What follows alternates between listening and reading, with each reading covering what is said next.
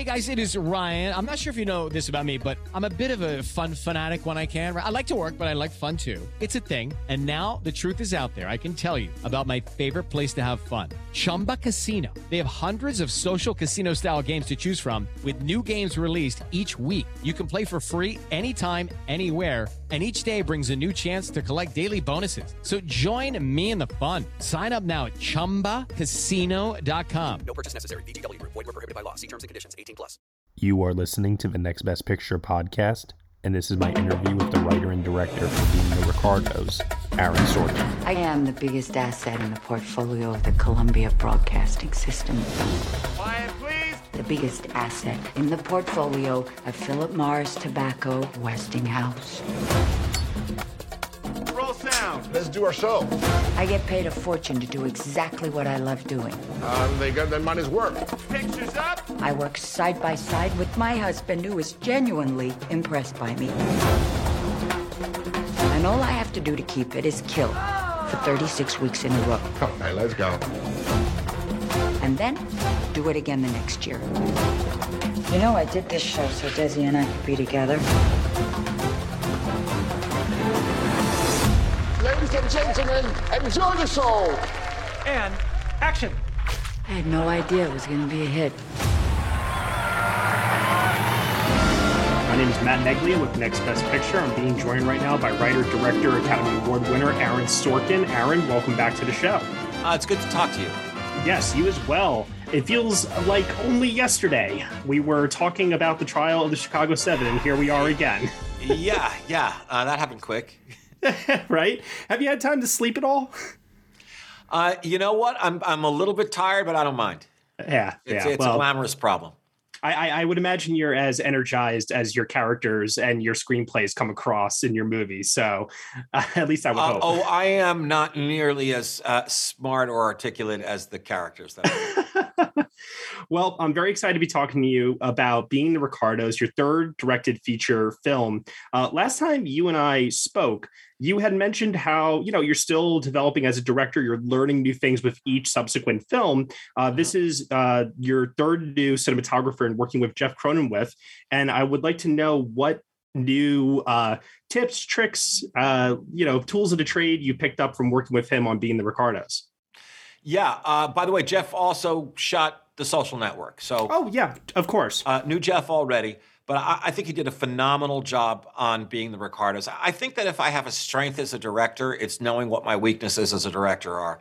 Mm-hmm. And God knows I need to collaborate with a great DP who is going to have patience with a guy who in 25 years has managed to absorb none of the science of filmmaking, but none. I couldn't pick a long lens out of a police lineup. I just know I like what it looks like when you use one. Yeah. So I really leaned on Jeff and his operators a lot. And the reward was that it was beautifully shot, beautifully lit. We called them Cronin windows. Cronenweth likes to really blow out windows, which I like too. John Huttman, who was our set designer, who had been the production designer on The West Wing, but I wanted him for this because he was the production designer on Quiz Show. And I wanted the look of Quiz Show moved to Hollywood.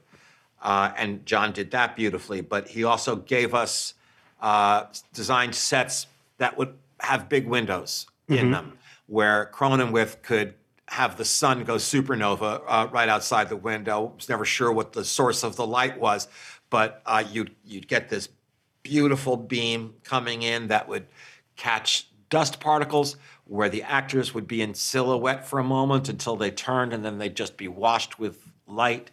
He created a kind of caramel patina over the whole film that I loved. And he did what I asked him to do at our very first meeting. I think it was the first thing that came out of my mouth after How Have You Been? It was, have a better idea than mine. Don't do what I tell you to do. Have a better idea. Sure. Which turns out isn't that hard.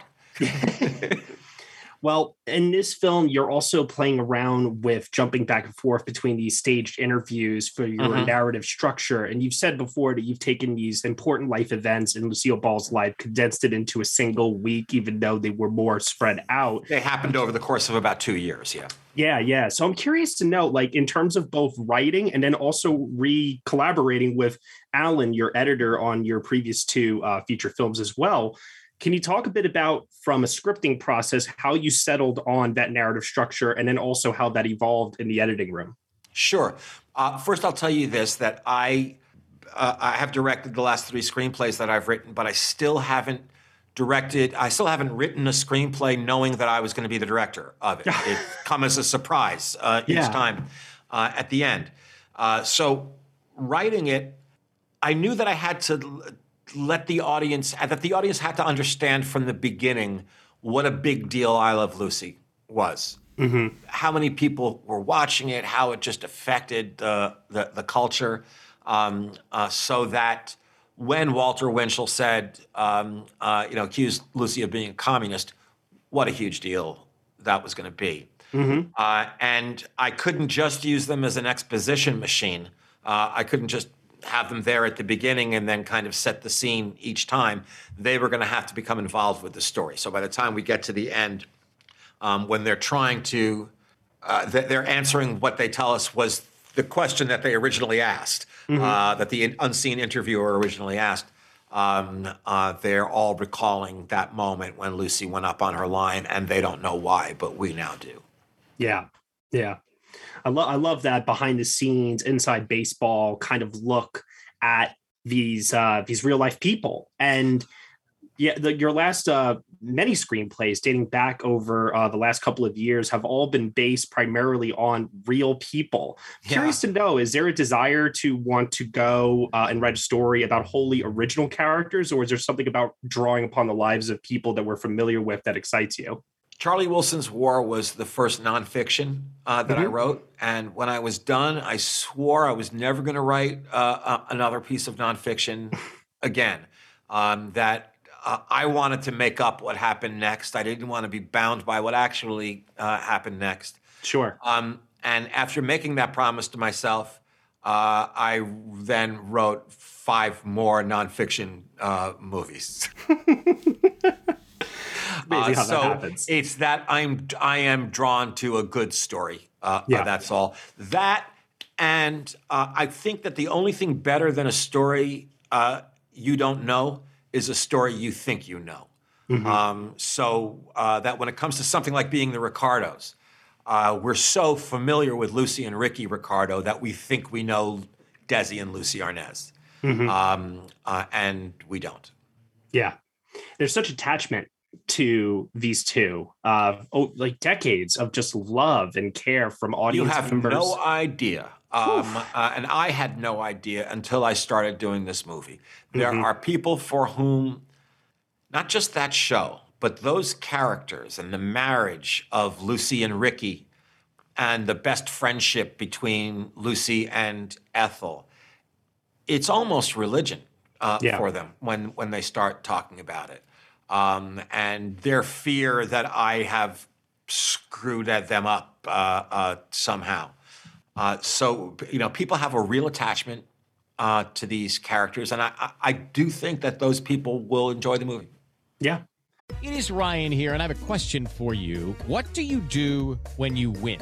Like, are you a fist pumper, a woo-hooer, a hand clapper, a high fiver? I kind of like the high five, but if you want to hone in on those winning moves, check out Chumba Casino. At ChumbaCasino.com, choose from hundreds of social casino-style games for your chance to redeem serious cash prizes. There are new game releases weekly, plus free daily bonuses. So don't wait. Start having the most fun ever at ChumbaCasino.com. No purchase necessary. VGW. Void where prohibited by law. See terms and conditions. 18+. I'm Ken Harbaugh, host of Burn the Boats from Evergreen Podcasts. I interview political leaders and influencers, folks like award-winning journalist Soledad O'Brien and conservative columnist Bill Kristol about the choices they confront when failure is not an option. I won't agree with everyone I talk to, but I respect anyone who believes in something enough to risk everything for it. Because history belongs to those willing to burn the boats. Episodes are out every other week wherever you get your podcasts. Your story is set, like I said before, in the confines of a single week of a production of an episode of I Love Lucy, episode, what was it, 204, I think it was? Yes, it was 204, season 2, episode 4. And so I was curious to know what specifically about that episode was what made you land on it when you could have chosen from any other episode. Sure. I read a ton of I Love Lucy scripts. And the reason why I chose the episode Fred and Ethel Fight is because it presented the most opportunities for Lucy to push back on a logic question. I knew that, listen, like I said, we see shards of I Love Lucy throughout, very quick pieces of I Love Lucy, all of which are taking place in Lucy's head.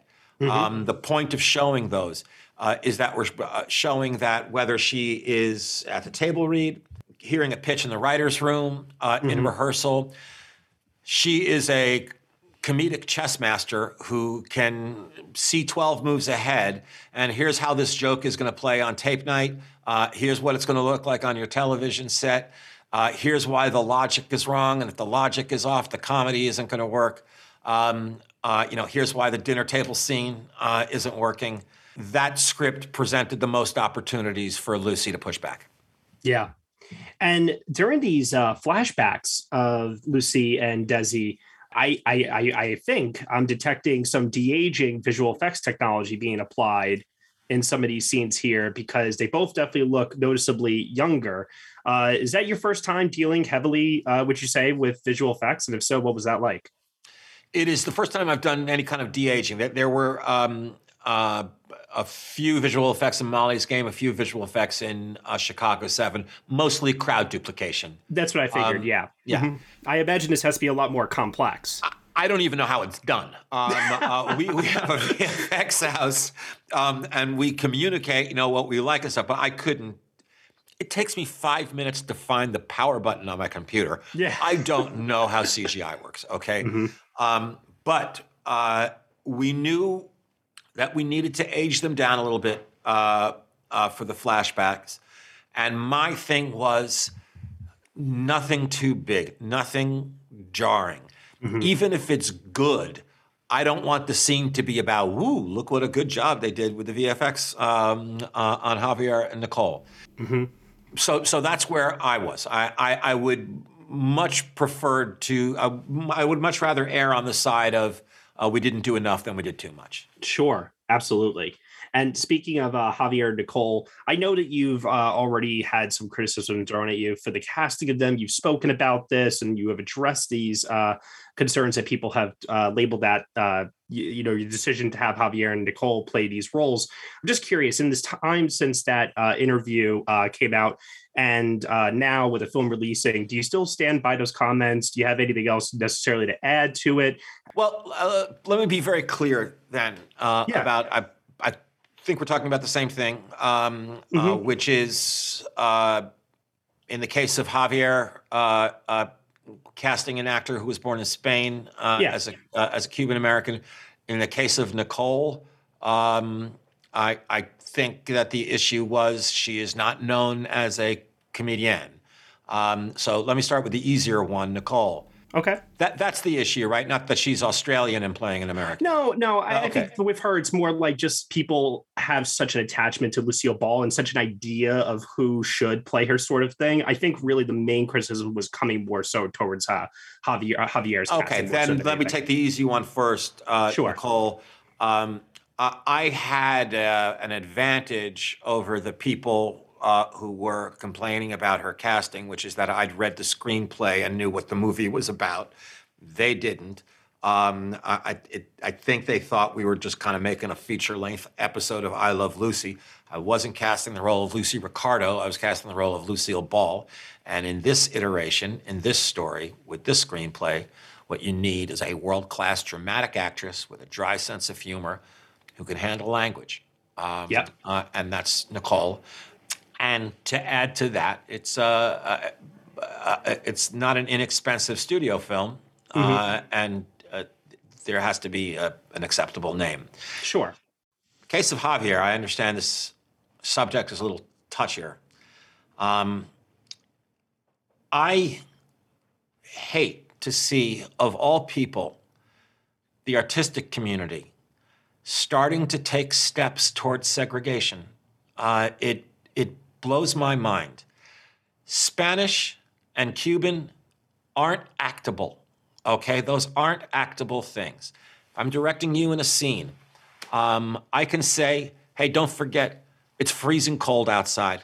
You've been sitting outside in sub-zero temperatures for 3 hours. Your teeth are chattering. You can barely feel your face, but you've got to get the information to your friend that there's a secret treasure map over there. Use the cold. Fight against the cold in this scene. I can't say to you, be Cuban, okay? I can't say be Spanish. You can't act nouns. You can do an accent, but and to suggest, by the way, that all Cubans are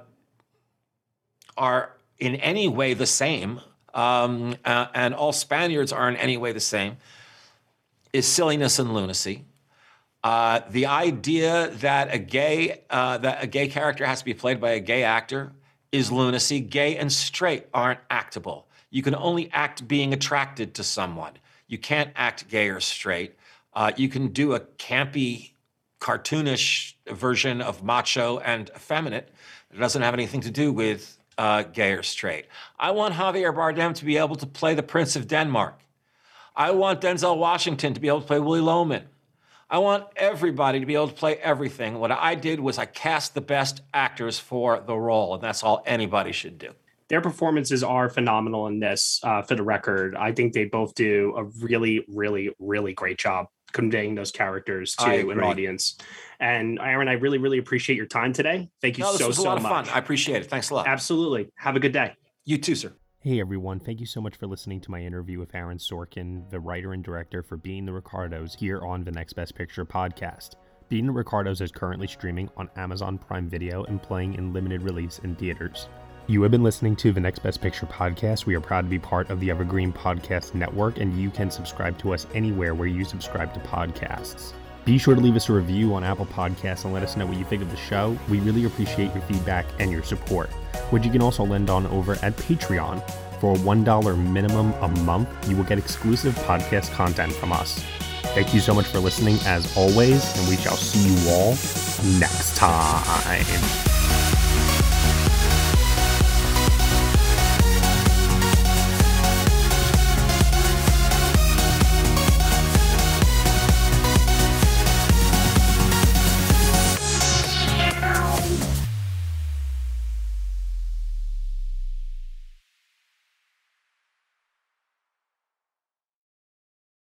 Hello, it is Ryan, and we could all use an extra bright spot in our day, couldn't we? Just to make up for things like sitting in traffic, doing the dishes, counting your steps, you know, all the mundane stuff. That is why I'm such a big fan of Chumba Casino. Chumba Casino has all your favorite social casino-style games that you can play for free anytime, anywhere with daily bonuses. That should brighten your day a little. Actually, a lot. So sign up now at ChumbaCasino.com. That's ChumbaCasino.com. No purchase necessary. VGW Group. Void where prohibited by law. See terms and conditions. 18+.